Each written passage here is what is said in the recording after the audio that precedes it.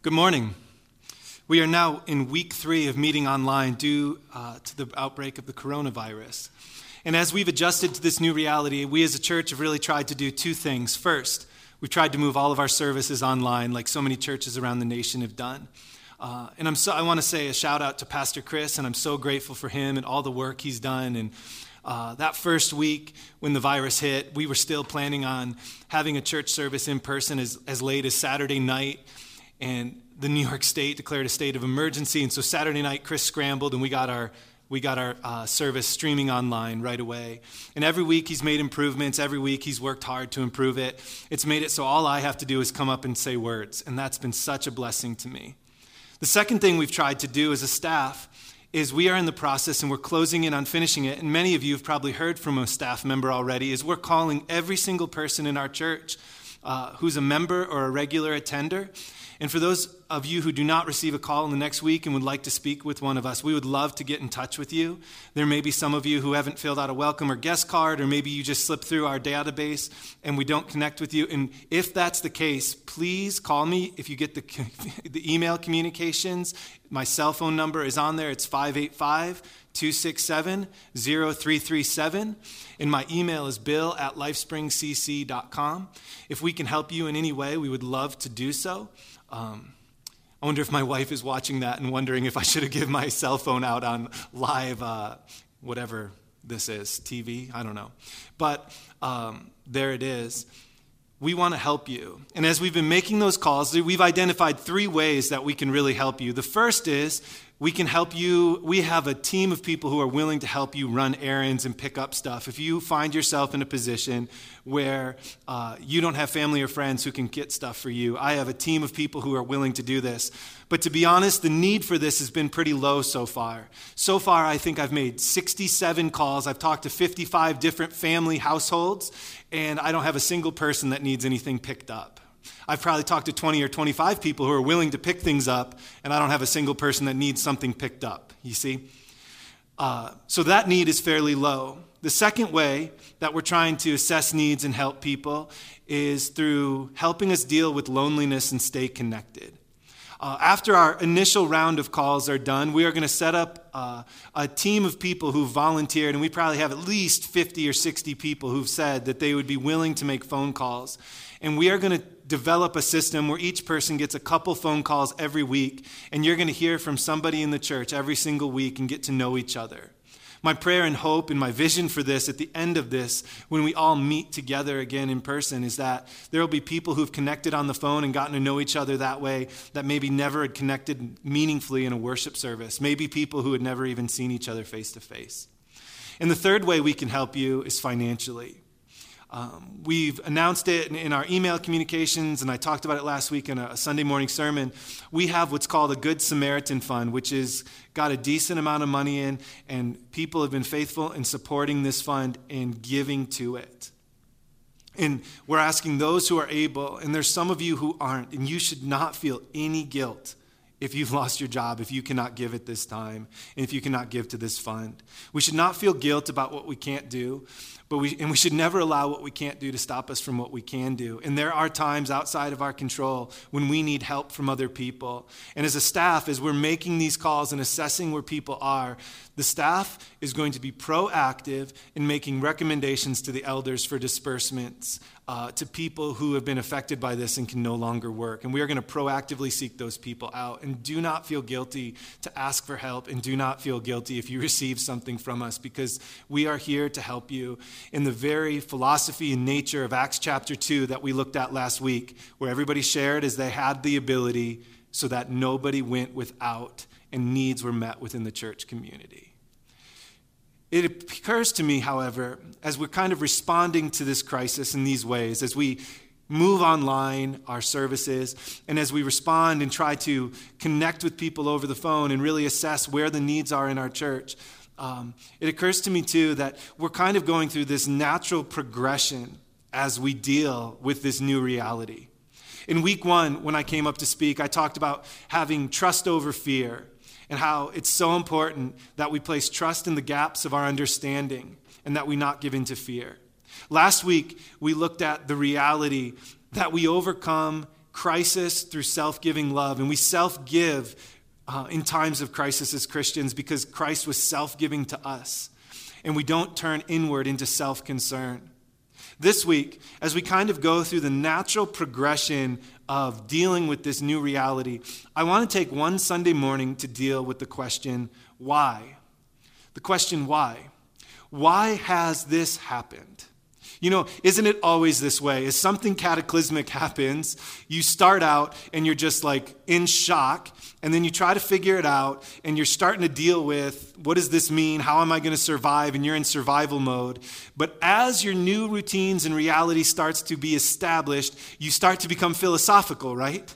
You're no longer in survival mode. Now you kind of have an idea of what you need to do to survive, or whether you will, and you will. You're starting now to ask the question, why? Why does this happen? Not just why does the coronavirus happen. That's not the only reason, the only question I'm addressing this morning. I'm not just addressing the specific thing we have now, why the coronavirus. I want to address the question, why does anything evil happen? Why the coronavirus? Why war? Why earthquakes? Why hurricanes? Why pandemics? These are all on the universal scale, aren't they? But we could move internally. We could move personally. And we could say, why miscarriage? And why is there cancer? And why is there rape? And why is there unemployment? And why is there, personal poverty? Why? Why? There are some assumptions that Christians widely hold as they try to figure out the question why, that are categorically wrong and are not helpful to you or to anyone else, and yet are widely held within the Christian community. There are certain things that we believe that have no basis in the nature of God as has been revealed to us in Scripture, but yet people believe these things almost as if they're axiomatic, that they don't need to be defended. In theology, in seminary, in Bible college, I was always taught that this realm of theology is called folk theology. It's not biblical or scriptural or based in the nature of God. It's just based on things that we assume to be true, and then we base other things on these assumptions, and they lead us in all kinds of destructive ways, right? I'll give you some examples that don't have to do with difficulty. How many people believe that if you do what is right, you will be blessed, right? If I do my devotions this morning, I'll make the big sale, right? How many people believe that if I do my devotions this morning, the presence of God will feel so dear and close to me? I certainly hope that's the case for you, but there's nowhere in Scripture it's promised that your emotional state will always be awesome if you do the right things. To have this proved, just read any of the Psalms practically, yes? But there is an area of folk theology that people believe wildly, I meant widely, but wildly is applicable too, that people believe widely in the Christian tradition that belongs to folk theology as it pertains to dealing with difficulty in the judgment of God. Assumptions that are wrong. Assumptions that will lead you in a direction that will take you towards a place that is not loving and is not helpful to anyone. And I just want to deal with one and really delve into it this morning. And the assumption that I want to work you through this morning is the assumption that whenever difficulty comes to us, whenever cataclysm, whether that's universal in scope or individual in nature, that this cataclysm or this thing that is happening to me personally must be a result of God's judgment on my life, right? God's judgment on my life. When difficulty strikes, it must be a sign of judgment. That statement belongs in the area of folk theology. It is not rooted in the pages of Scripture. It is not rooted in the nature of God. It is not true. Now, what I want you to hear this morning is when difficulty happens, do not assume that God is judging you. Do not assume that God is judging us. Do not assume. Do not assume. The history of the world and of the church is full of examples of doomsday preachers that interpreted the signs of the times and who were always wrong. The latest cataclysmic event has always been by certain groups in the Christian realm, and they're not just confined to one area or one denomination. Every denomination has messed up in this area. Preachers that proclaim, because this has happened, the end of the world must be near. Because this has happened, God will no longer put up with this particular sin anymore, and so he has brought this. When the defeat of the Roman Empire happened near the end of the 5th century, the Christians and the preachers of that time were saying, surely God must be judging the sins and the indulgences of the Roman Empire. And so St. Augustine wrote The City of God to confront that reality and teach against it. In the Hundred Years' War that began in the 1350s, the English and the French preachers on both sides were proclaiming, we are fighting brother against brother and nation against nation. And so the prophecies of Matthew and Revelation must be coming to fruition and the end is near.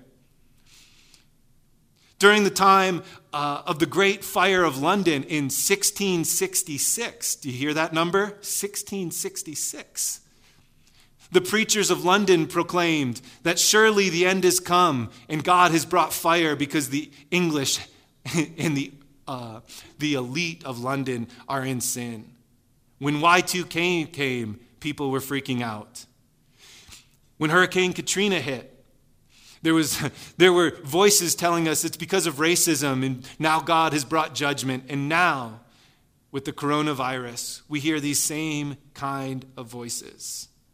These proclamations are based on wrong-held beliefs that are widely held, that tell us that God is judging us. And the proclaimer of judgment says that he knows or she knows when and why. I want to tell you that this is incredibly dangerous and it is never helpful. Why is this? I want to address the judgment of God.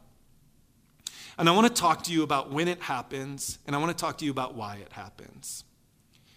I'm not telling you this morning that God never judges us.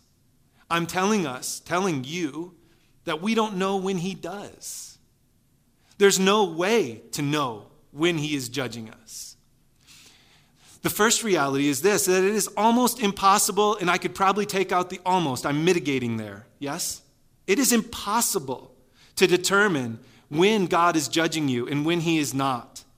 There are times in the Old Testament when we are told that God is bringing difficulty because of judgment against a wicked people, a wicked group.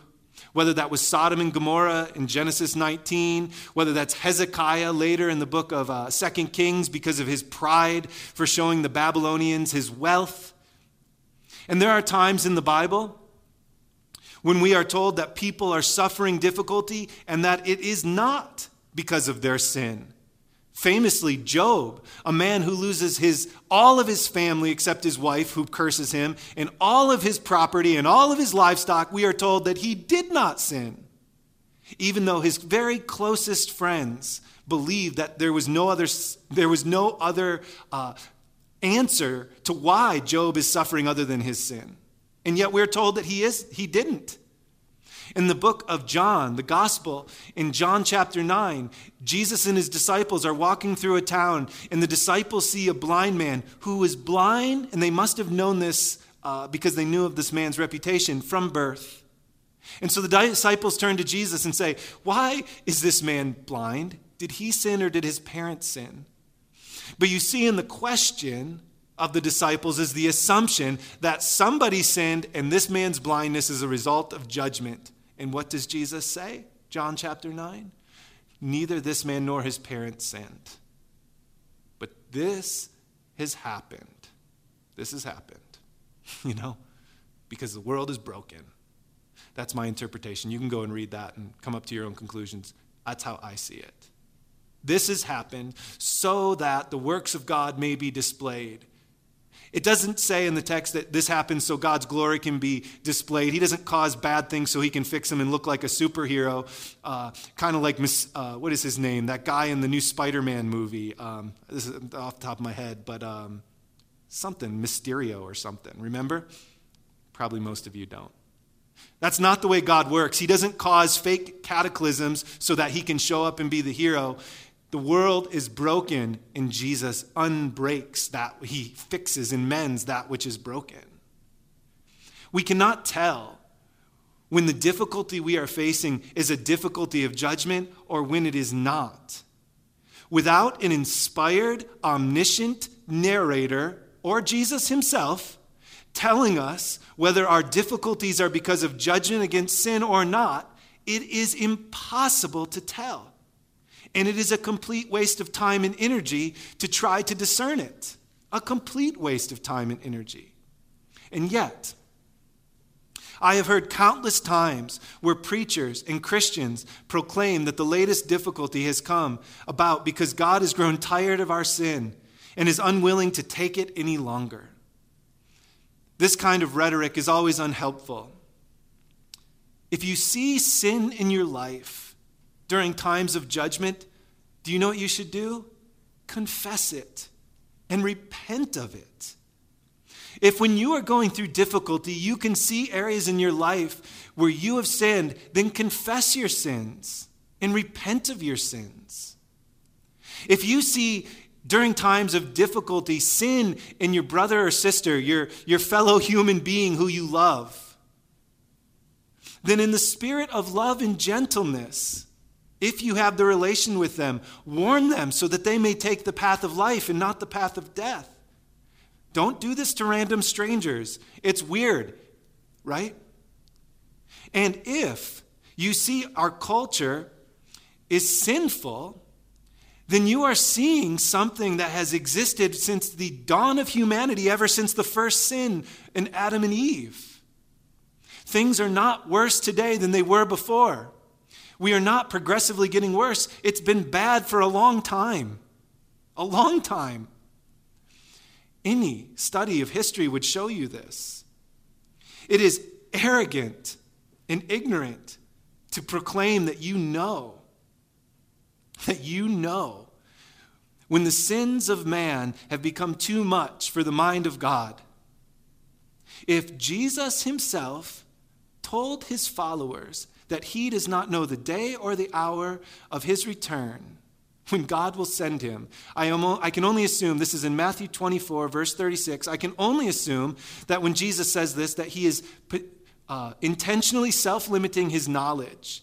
But if Jesus himself does not know the day or the hour, then neither do we. Neither do we. We do not know when it will be too much for God. And in fact, I don't even think of God like that. We do not know when God will return to fully and finally separate the realities of good and evil, of dark and light. We don't. And so don't pretend like you do. And even though I'm online, I seem pretty intense about this. I'm not trying to be mean to you. I'm trying to warn you. Do not do it. It is bad for your soul. Do not do it. We do not know when. It is impossible to tell. But second, I want to speak into why God does judge us. And when we start proclaiming judgment on the street corners and against our friends on Facebook or against our culture on Facebook, we misunderstand the entire reason that judgment exists. So why does God judge? He doesn't judge us to give us a spanking and make us feel bad. He doesn't. He judges us so that our hearts might be softened and so that we might confess our sins and repent of them so that we can move in the direction of life instead of death. To soften our hearts so that we will repent of our sins and move in a direction of life instead of death. And so any and every time you face difficulty, self-assess. And if there is sin in your life, confess and repent of it. And second, God brings judgment because There will come a time when he will put a final and forever end to evil so that evil will not reign and destroy life, right? This is the very heart of a life sentence that we would give somebody who we would try to, through any means possible, restore that person so that they come back into society after their crimes, right? But eventually the court system and our government realizes they cannot be rehabilitated, and so we give a life sentence to stop the perpetuation of evil. But if we heed the warning of the first, the judgment of the first, when judgment and difficulty arises, if we heed the warning and confess our sins, we need not worry about the second reason that judgment exists. Does this make sense? We need not worry about it. If we listen to the first purpose of God's judgment, to soften our hearts, to cause us to confess and repent, then we can avoid the second purpose of God's judgment, to put an end to evil, even the evil in our own hearts. But notice, and here I'll try to soften my tone, notice that God does not hold our sins against us who confess and repent them. He does not punish us again and again for the sins that we have confessed and repented of. He does not. I have known individuals who've committed a sin in their past, and they believe that every bad thing they do is a result of that sin. But this is not in the nature of God. Hear the language of the psalmist in Psalm 103, and this has become my favorite psalm. He does not hold our sins against us. Listen to the words. The Lord is gracious and compassionate, slow to anger, abounding in love. He will not always accuse, nor will he harbor his anger forever. He does not treat us as our sins deserve or repay according to our iniquities. For as high as the heavens are above, so great is his love for those who fear him. As far as the east is from the west, so far has he removed our transgressions from us. As a father has compassion on his children, so the Lord has compassion on those who fear him, for he knows how we are formed. He remembers that we are dust. The life of mortals is like grass, and they flourish like a flower of the field. The wind blows over it and is gone, and its place remembers it no more. But from everlasting to everlasting, the Lord's love is with those who fear him, and his righteousness is with their children's children, with those who keep his covenant and obey his precepts. That's the psalmist, but hear the words of the Apostle John, who tells us very much the same thing in a much more succinct way. If we confess our sins, he is faithful and just to forgive our sins and cleanse us from all unrighteousness. This is not the activity of a God who longs to judge, but a God who longs to restore. A God who longs to restore. And so this morning, if we can't assume that difficulty arises because of God's judgment, and we cannot, I'm not saying it doesn't, and if you feel like it has in your own life personally, then repent. Do not interpret the signs of the time. And if you see sin in your brother, gently, and with love, seek to restore them.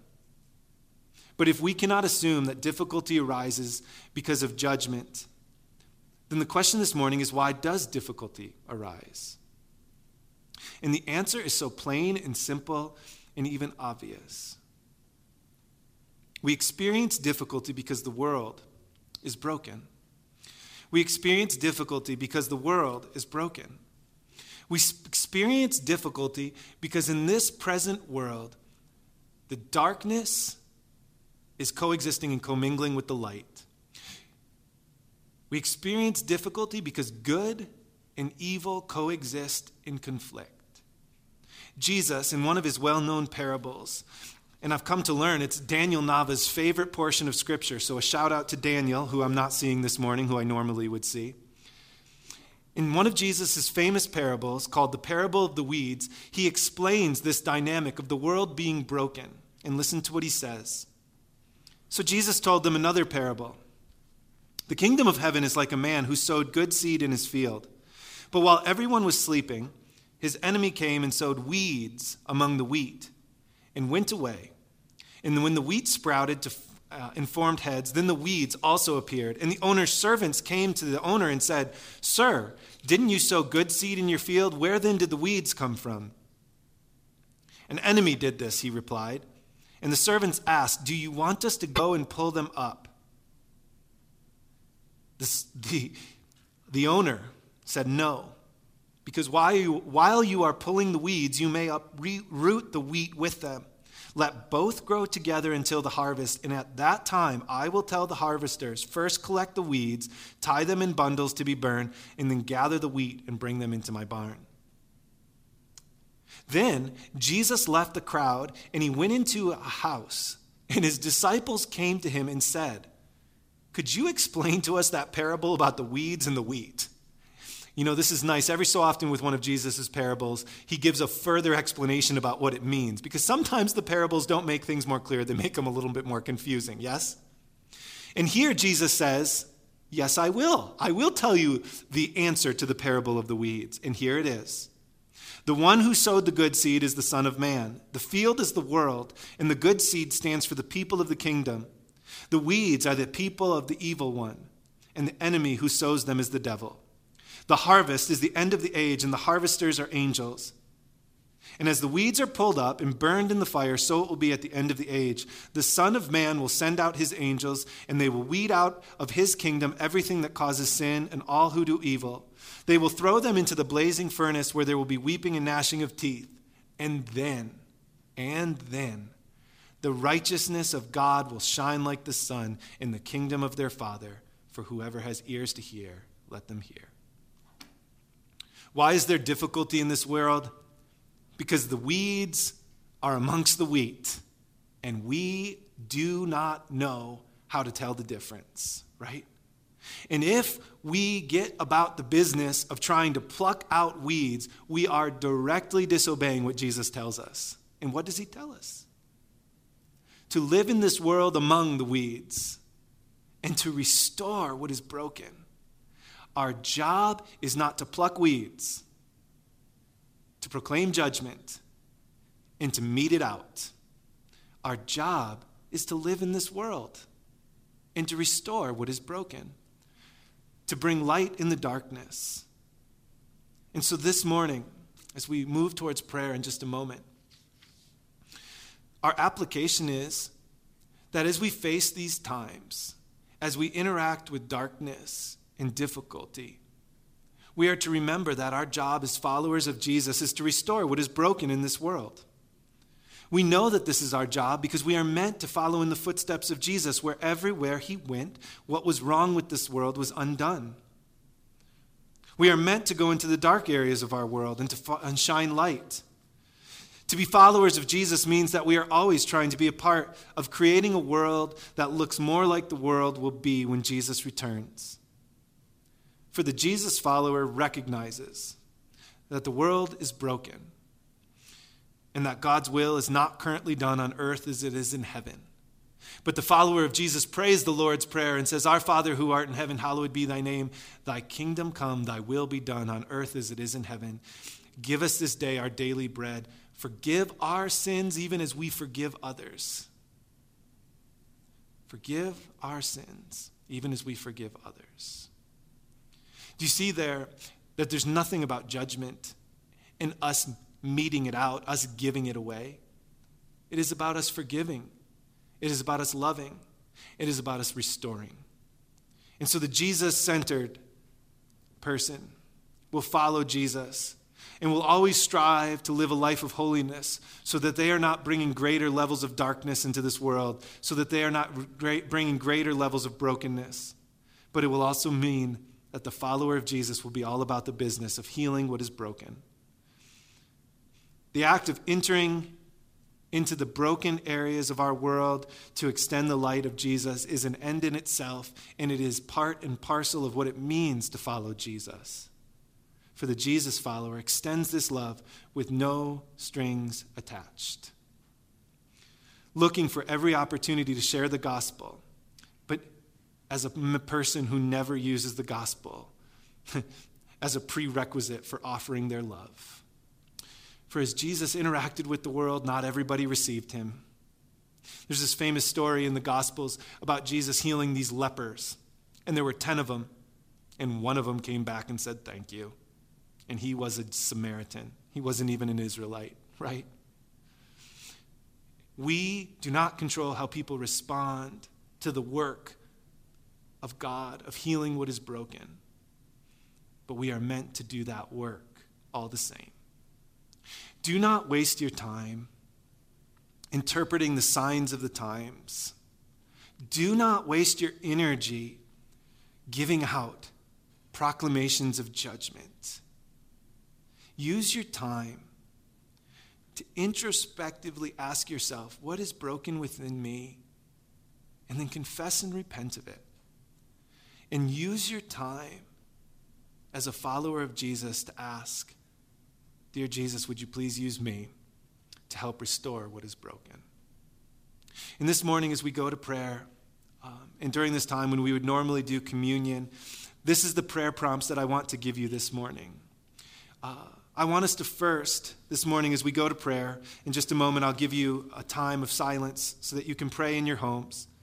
I want you to first ask, Jesus, restore what is broken within me. This is a prayer of humility that God will not refuse to answer. And so this morning, in the maybe silence of your own homes, probably not if you have kids, would you pray? Not about the others, not about anyone else, but would you pray, Jesus, would you restore what is broken within me, knowing that God is slow to anger, quick to love, and he wants to forgive and restore. Jesus, restore what is broken within me. Would you pray with me?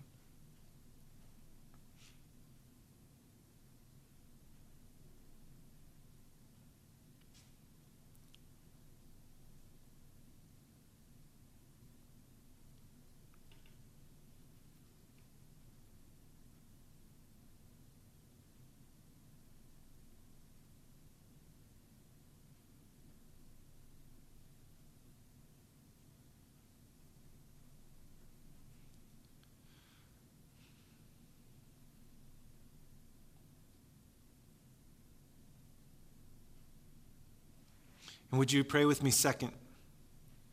Jesus, use me to restore what is broken in this world. As followers of Jesus, it never, ever stays internal. We never are healed so that we might just be alone. We are healed so that we might be used to heal. And so I ask that you would pray with me. Jesus, use me to restore what is broken in this world.